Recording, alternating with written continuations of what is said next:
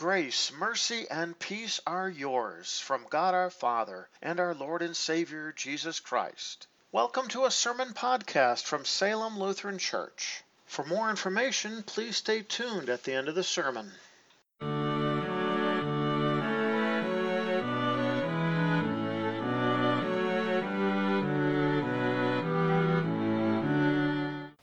Our first reading for this Maundy-Thursday service is found recorded in the book of Exodus, chapter 12, beginning at the first verse. You will hear the Lord setting up the ordinance for the Passover. The Lord told Moses and Aaron, "This is the land of Egypt, in the land of Egypt. This month is to be the beginning of your calendar. It is to be the first month of the year for you. Tell the entire Israelite community that on the 10th day of this month, they are to take a lamb or a young goat for themselves, according to their fathers' households, one lamb per household. But if the household is too small for a whole lamb, then that person and his neighbor next door to him must select one, based on the number of people. Determine what size lamb is needed according to how much each person will eat. Your lamb must be unblemished, a year-old male. You may take it from the sheep or the goats. You are to keep it until the 14th day of this month. Then the whole assembly of the Israelite community is to slaughter the lambs at sunset. They shall take some of the blood and put it on the two doorposts and the lintel of the houses where they eat the lamb. That night they shall eat the meat that has been roasted over the fire, along with the unleavened bread. They shall eat it with bitter herbs. Do not eat it raw or boiled in water, but roast it over a fire, with its head, its legs, and its internal organs. You shall not leave any of it until morning. Whatever remains until morning you shall burn in the fire. This is how you are to eat it, with your cloak tucked into your belt, ready for travel, your sandals on your feet, your staff in your hand. Eat it in haste. It is the Lord's Passover. For on that night I will pass through the land of Egypt. I will strike down every firstborn in the land of Egypt, both people and animals. Against all the gods of Egypt I will execute judgment. I am the Lord. The blood will be a sign for you on the houses where you are. When I see the blood, I will pass over you. There will be no plague among you to destroy you when I strike down the land of Egypt. That day shall be a memorial for you. You are to celebrate it as a festival to the Lord. Throughout your generations, you must celebrate it as a permanent regulation." This is the word of the Lord. We read from the Gospel of Luke, chapter 22, beginning at the 7th verse. The day of unleavened bread arrived, and when it was necessary to sacrifice the Passover lamb, Jesus sent Peter and John, saying, "Go prepare the Passover for us, so that we may eat it." They said to him, "Where do you want us to prepare it?" He told them, "Just as you enter the city, a man carrying a jar of water will meet you. Follow him into the house that he enters. Tell the owner of the house, 'The teacher says to you, where is the guest room where I may eat the Passover with my disciples?' He will show you a large furnished upper room. Make preparations there." They went and found things just as he had told them, and they prepared the Passover. When the hour had come, Jesus reclined at the table with the 12 apostles. He said to them, "I have eagerly desired to eat this Passover with you before I suffer. For I tell you, I will not eat it again until it is fulfilled in the kingdom of God." He took a cup, gave thanks, and said, "Take this and divide it among yourselves. For I tell you, from now on I will not drink of the fruit of the vine until the kingdom of God comes." He took bread, and when he had given thanks, he broke it and gave it to them, saying, "This is my blood, which is given for you. Do this in remembrance of me." In the same way, he took the cup after the supper, saying, "This cup is the New Testament in my blood, which is being poured out for you." This is the word of the Lord. Grace and peace to you from God our Father and from our Lord and Savior, Jesus Christ. Amen. Our text for consideration is found recorded in the Gospel of Matthew, chapter 26, beginning at verse 26. While they were eating, Jesus took bread, blessed and broke it, and gave it to the disciples. He said, "Take, eat, this is my body." Then he took the cup, gave thanks, and gave it to them, saying, "Drink from it, all of you. This is my blood of the New Testament, which is poured out for many for the forgiveness of sins. I tell you that I will not drink of this fruit of the vine from now until that day when I drink it anew with you in my Father's kingdom." After they sang a hymn, they went out to the Mount of Olives. This is the word of the Lord. Dear brothers and sisters in Christ, seeing is believing. Many hold to that philosophy. In fact, those that hold to that philosophy believe that if I can't see it, then I can't believe it. I need to see it, maybe even touch it, smell it, taste it, in order for me to believe it. But then, what about God? Well, many deny him. If seeing is believing, then it's easy to reject that God even exists. If I can't see him, then I do not believe in him. Then what about his word? And especially when it comes to his word concerning the Lord's Supper, which Jesus instituted on the night that he was betrayed, and in fact, on the night he celebrated with his disciples the last Passover meal with them. If seeing is believing, then would you have to reject what is taught in Scripture concerning the Lord's Supper?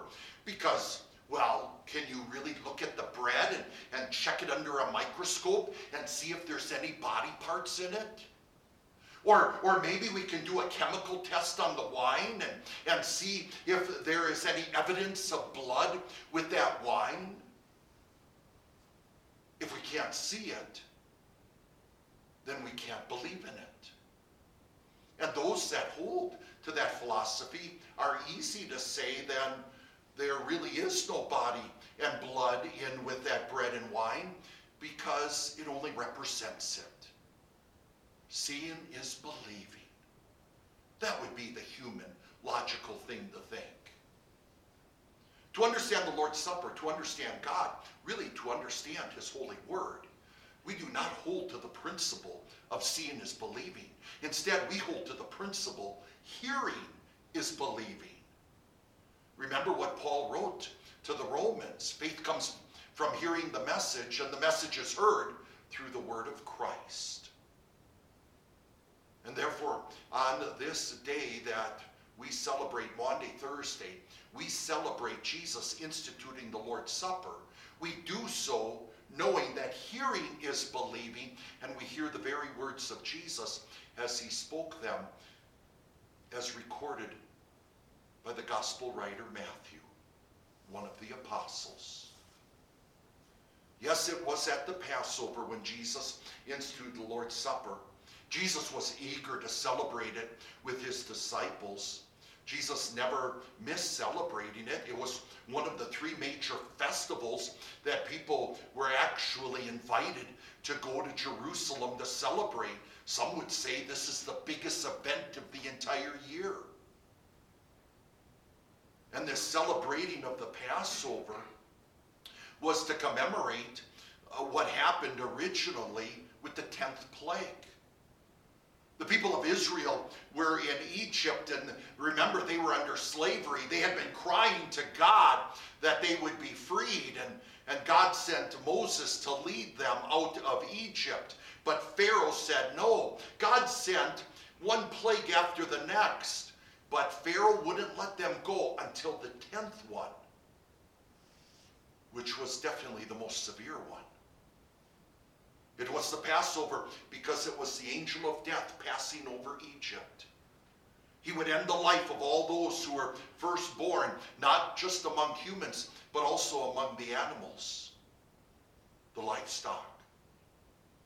except for those that actually took the blood of a lamb without defect and actually put that blood on the doorposts and above the door. So when the angel of death came and saw that blood had already been shed, then those inside were spared. That very evening, the Lord told them that they were actually to have their cloaks on. They were to have their belt around their waist, sandals on their feet, a staff in their hand, because at any moment Pharaoh would tell them to go, and they were to go. But meanwhile, they were to celebrate, not leaving the house, the Passover meal. That included a roasted lamb. They were not to eat it raw. They were not to eat it boiled. They were to eat it roasted. And they were to eat it all. And whatever was left would be burnt. None would be left till morning. Then they were also to have bitter herbs, and along with it, unleavened bread, as well as wine. And as Jesus puts it here, it was clearly grape wine, because he calls it the fruit of the vine. That was what Jesus would have been eating when he was celebrating the Passover with his disciples. This whole evening, which is called the Seder meal, went on for like 3-4 hours. There was all kinds of singing throughout the evening, especially at the end. Jesus used this opportunity to preach and teach. He even washed his disciples' feet. And along with the teaching, he not only prepared them for his death, which would happen the next day, but he also prepared them for his resurrection, as well as his ascension back into heaven.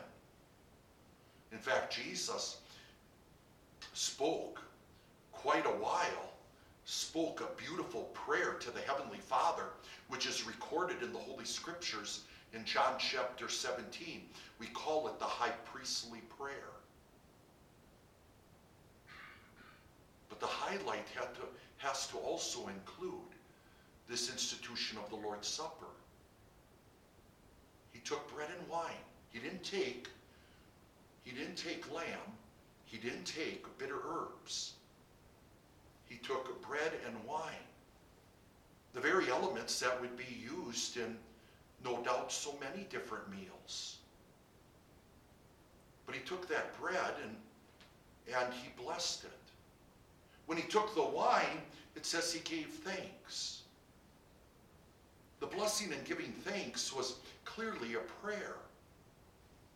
And we don't have the words of that prayer, but whatever the words were, it was clearly a table prayer. And then after that prayer, he breaks it and passes out the bread and said, "This is my body." He takes the drink and passes it among them, telling them to take drink. "This is my blood of the New Testament." He gives them bread, tells them to eat it, which means they have to put it in their mouth. They're going to have to swallow it. They need to consume it. He gives them wine and tells them to take drink. Obviously, they're consuming that as well. They're swallowing that. This was not something that they were to slosh in their mouth and spit out. They were to take it, eat it, take it, drink it. And when it came to the bread, it says here that he said, "This is my body." Clearly this, which is a demonstrative pronoun, is referring to the bread. And he says, "This is my body." And here is where it's so important to understand that hearing is believing. Because to hear the very words of Jesus here, we need to hear them in the original language and understand the grammar here, which so many easily overlook. In the Greek language, a pronoun always matches the noun's gender that it's referring to. So this, we know, is referring to the bread. But the bread is actually masculine in gender, where the word "this" is neuter. So if this is referring to the bread, well then why is that not masculine? What is this really referring to? And by the way, the word body is actually neuter. So here we have Jesus giving them bread and saying, this is my body. And the only way to understand the word is to understand that this is referring to the sacramental union of the bread and the body of Christ. This is true of the very wine, when he also says this concerning the cup of wine and saying, this is my blood of the New Testament. I don't say this because I've come up with some deep inner meaning and this should shock us and surprise us. In fact, this is exactly what the Apostle Paul taught to the Corinthians, especially when he wrote to them, the cup of blessing that we bless, is it not a communion of the blood of Christ? The bread that we break, is it not a communion of the blood of Christ? Therefore, what we receive is not just simply bread and wine because it represents the body and blood of Christ. We don't receive bread and wine because it is transformed into the body and blood of Christ. We receive bread and wine together with the body and blood of Christ. Because when he gave them the bread, he said, this is my body. And when he gave them the cup, he said, this is my blood. And receiving bread and wine together with the body and blood of Christ, we receive it, as he points out here, for the forgiveness of sins. The very forgiveness that Jesus won for us on the cross. The very reason that Jesus was dying to pay for our sins. He suffered death and hell in our behalf because that's the punishment for sin. He did it because we couldn't make such a punishment or endure such a punishment and live. He did this for us. And in so doing, he won for us the forgiveness of sins. Our very heart, our very soul, our very inmost being yearns for peace. But not just any kind of peace. It needs the peace that surpasses all understanding. The peace that can only come from Jesus, who won for us the forgiveness of sins. Forgiveness is the most perfect and beautiful gift that our God has given to us. To live with forgiveness. To no longer live with hopelessness and fear of death and the guilt and shame of sin. This is why we cry out, Lord, have mercy on me, a sinner, but we do so always with a believing heart that our Lord has paid for those sins. And along with that, we also have the hope of heaven. Jesus said to them, I tell you that I will not drink of this fruit of the vine from now until that day when I drink it new with you in my Father's kingdom. And we too join the disciples in looking forward to that day when we can drink from the fruit of the vine with our Lord, living with eternal peace.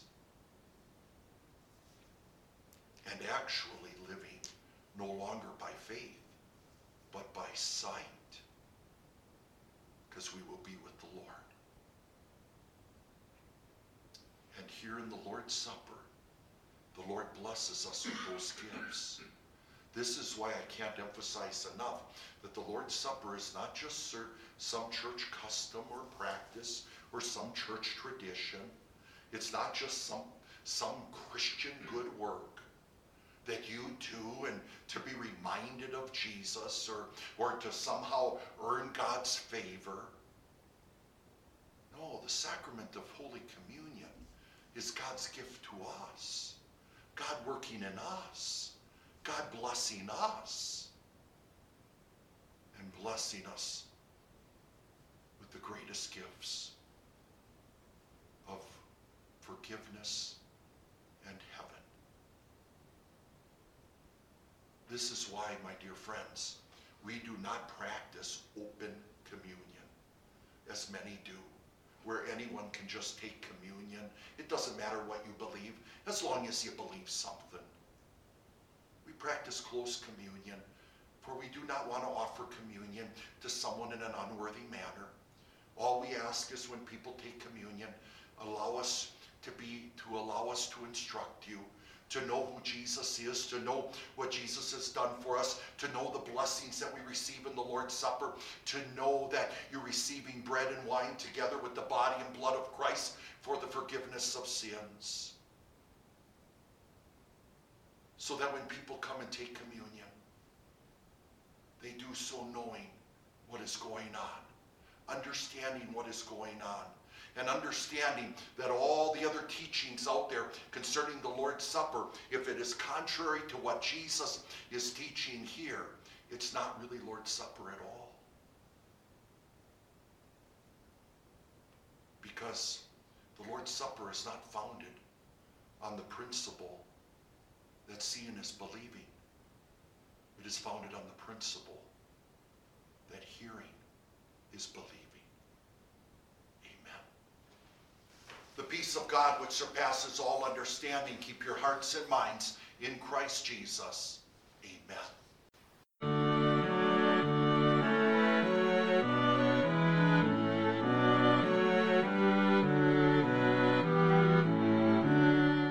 Thank you for taking the time to listen to a sermon podcast from Salem Evangelical Lutheran Church. If you have any further questions or would like to learn more about Salem Lutheran and its ministry, please check out our website at www.salemevlutheran.org. Once again, that is www.salemevlutheran.org. May God bless you today and every day.